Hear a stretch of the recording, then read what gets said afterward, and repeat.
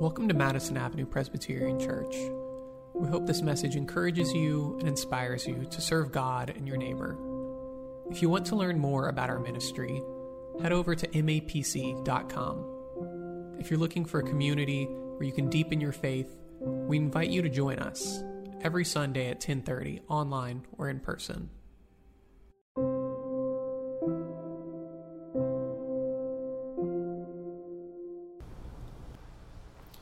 For freedom, Christ has set us free.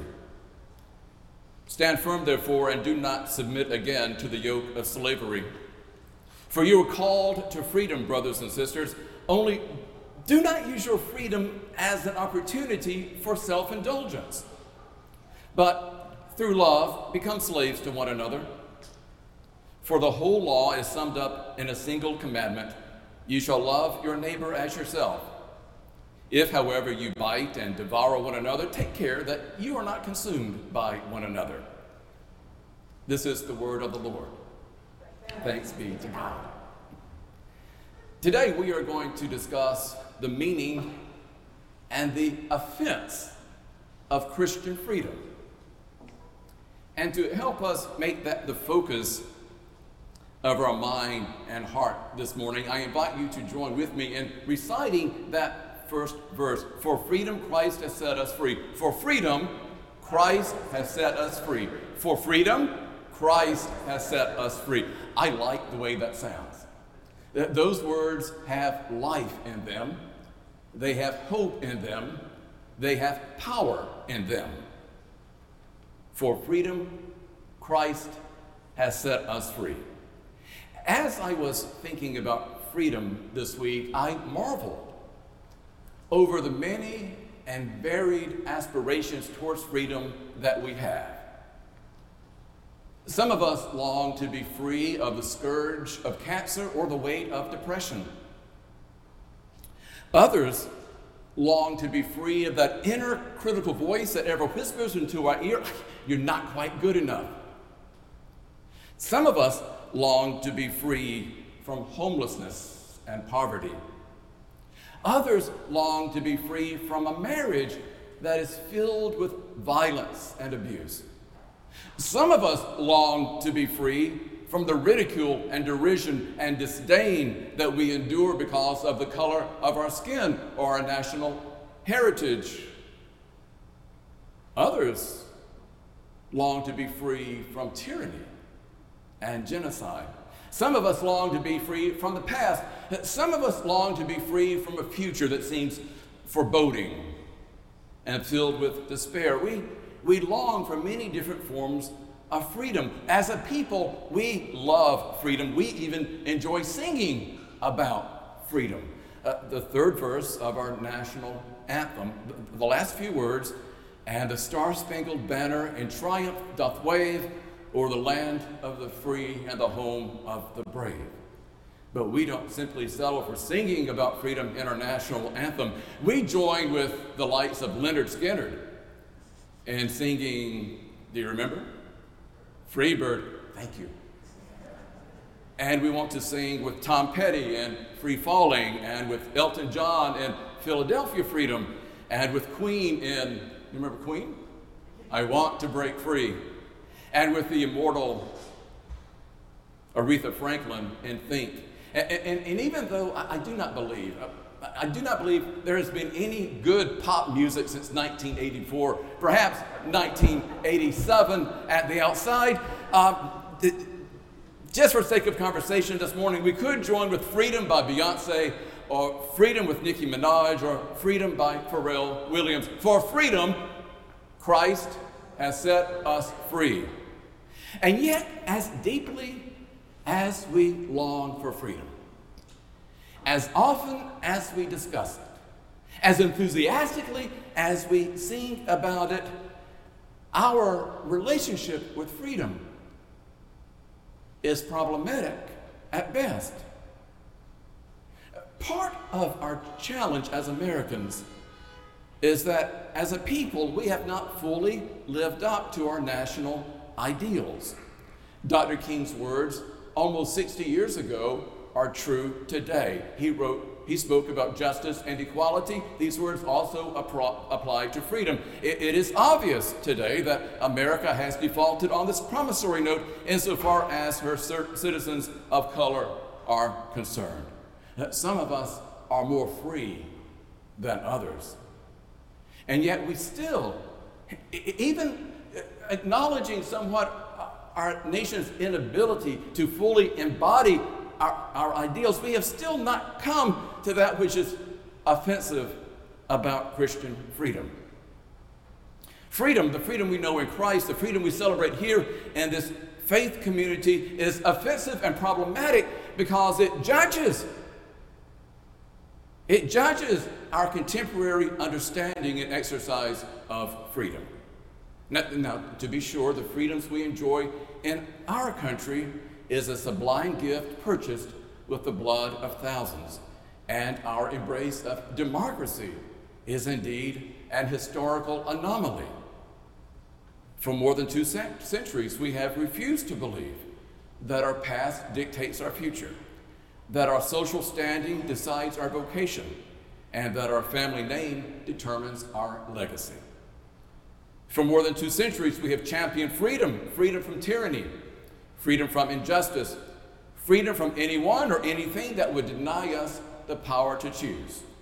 We have, as Americans, championed the right to self-determination and elevated the agency of the individual to historical, unprecedented levels. And while that is wonderful, therein also lies the rub. One afternoon, my wife, Deb, and our son Nathan and I got in our car to go to a department store. And I drove over to the department store and pulled into the parking lot, and it was incredibly congested, cars everywhere. And so I went up and down the lanes looking for an opening, looking for a car pulling out, and finally I saw one. I saw a car beginning to creep out, to back out of the parking spot. And so I turned on my left blinker and I waited patiently for the car to back out so that I could then go in. There was another car coming from the opposite direction. And as I began to inch in, this person, some of you are nodding, you know where I'm going with this, don't you? Some of them, she started to accelerate and she just dashed right into that parking spot. And at this point, my mouth stopped communicating with my mind. And I rolled down my window and I said, "Excuse me." And she just kept on going. And so I said, "Excuse me." And she turned around and said, "What?" I said, "I just have one question for you. Why? Why did you do that? You saw that I was waiting." "I don't know what you're talking about. Please, just tell me, why did you do that?" "Huh." And she rolled her eyes and simply walked away. Now, in an era marked by road rage, that was not a very smart thing for me to do. But that experience exemplifies for me how we can perverse and distort the meaning of freedom. Paul says, "Do not use your freedom as an opportunity for self-indulgence, but through love become slaves to one another." But freedom is so often distorted and perverted when we narrow its scope simply to personal choice. I'm free to do this. I'm free to do that. I can do whatever I want to do. After all, I can even park where I want to park. This is a free country.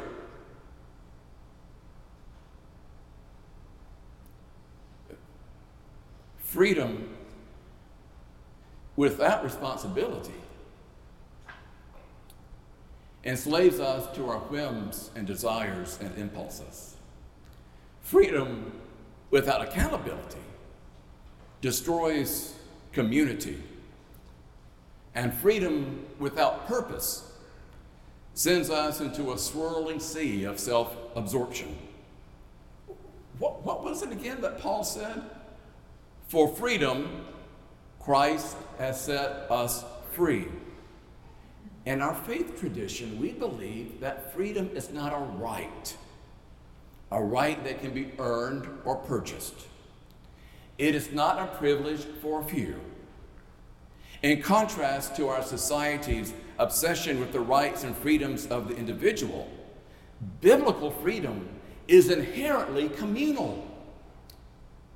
Biblical freedom is intensely relational. And biblical freedom finds its ultimate expression in service to God and neighbor. This is the great offense of Christian freedom. Biblical freedom is not about you and what you want.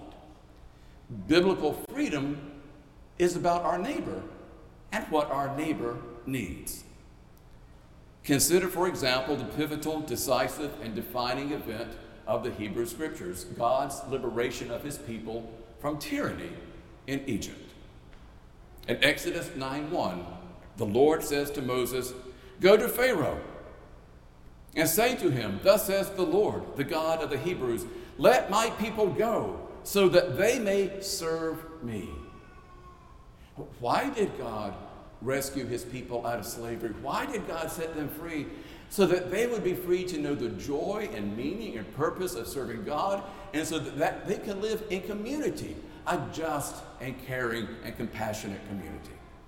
In his letter to the church in Corinth, Paul addresses the issue of eating meat that had been sacrificed to pagan idols. If meat has been sacrificed to a pagan idol, can we eat it? After all, in Christ, we are free.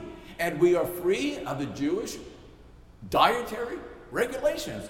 Why can't we eat it? And Paul's like, no, you're missing the point. He says, "For though I am free with respect to all, I have made myself a slave to all."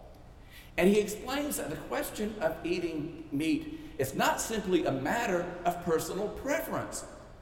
Our actions depend on the impact they would have on our neighbor, so that if we're eating with Jewish brothers and sisters who abstain from eating meat, we should also abstain from eating meat. But if we're eating with other neighbors who enjoy lamb shish kebab, go ahead and indulge.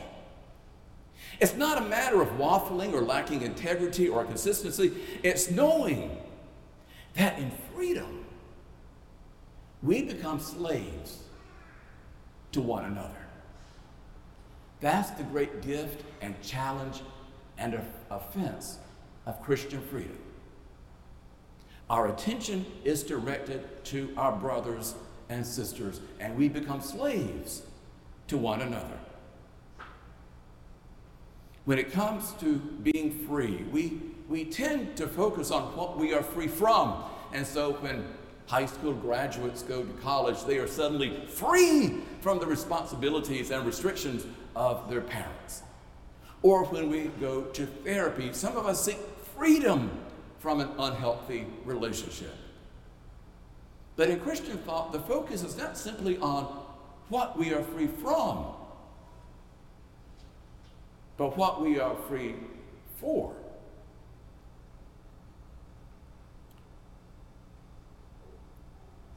To quote Paul again, "Do not use your freedom as an opportunity for self-indulgence, but through love, become slaves to one another. For the whole law is summed up in a single commandment: you shall love your neighbor as you love yourself." When we say that we are free from sin, this means that we are free from the necessity of proving our self-worth. We are free for community. We are free to love one another.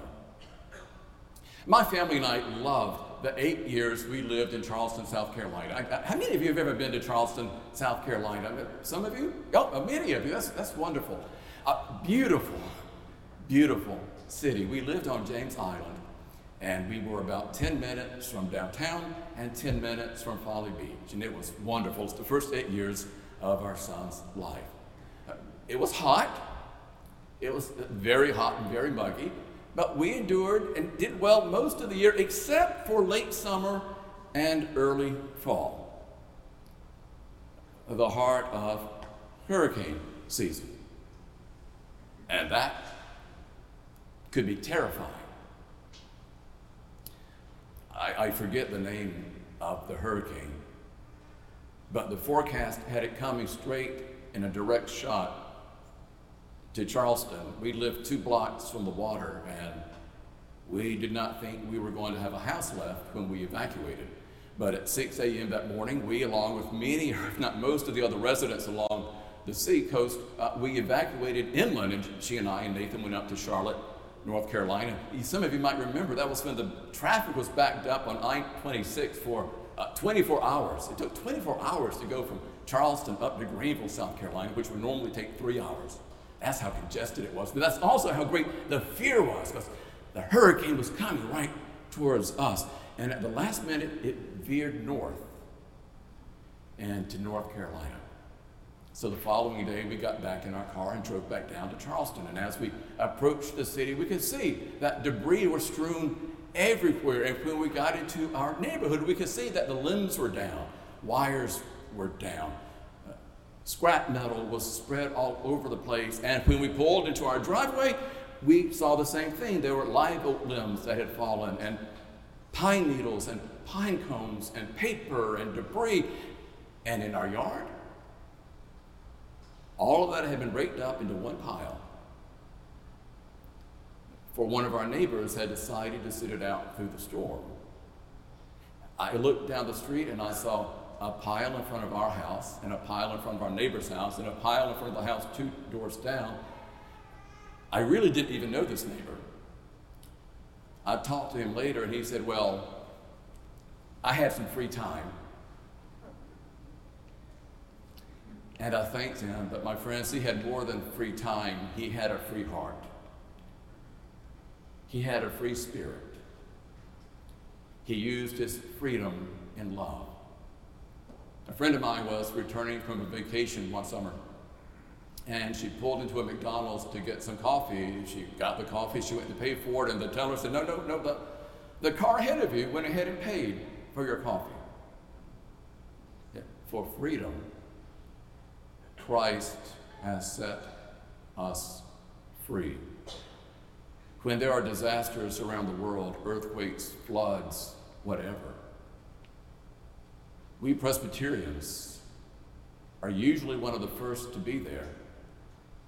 Where part of the money that we give to our church goes to our denomination, which goes to the Presbyterian Disaster Agency, which sends people and money on the ground there immediately. Why? For freedom, Christ has set us free. How many of you have a friend by the name of Bubba? One? Come on, there's got to be more than one with a friend by the name of Bubba, right? Two? Thank you, Desiree. Anybody else? Oh, John, thank you. I happen to have 2 friends by the name of Bubba. And one of them is a captain in the Charleston Fire Department. 2 weeks after the towers fell, he and some of his colleagues packed up their gear and got on a train and came to our city. And exactly what he did, I'm not sure, but they were here to offer whatever assistance, whatever compassion they could offer. And Bubba says that when they would go into restaurants to get their lunch or dinner, the patrons would start clapping. And it was only on a rare occasion that they ever had to pay for a meal. Why did Bubba use his vacation time to go to Ground Zero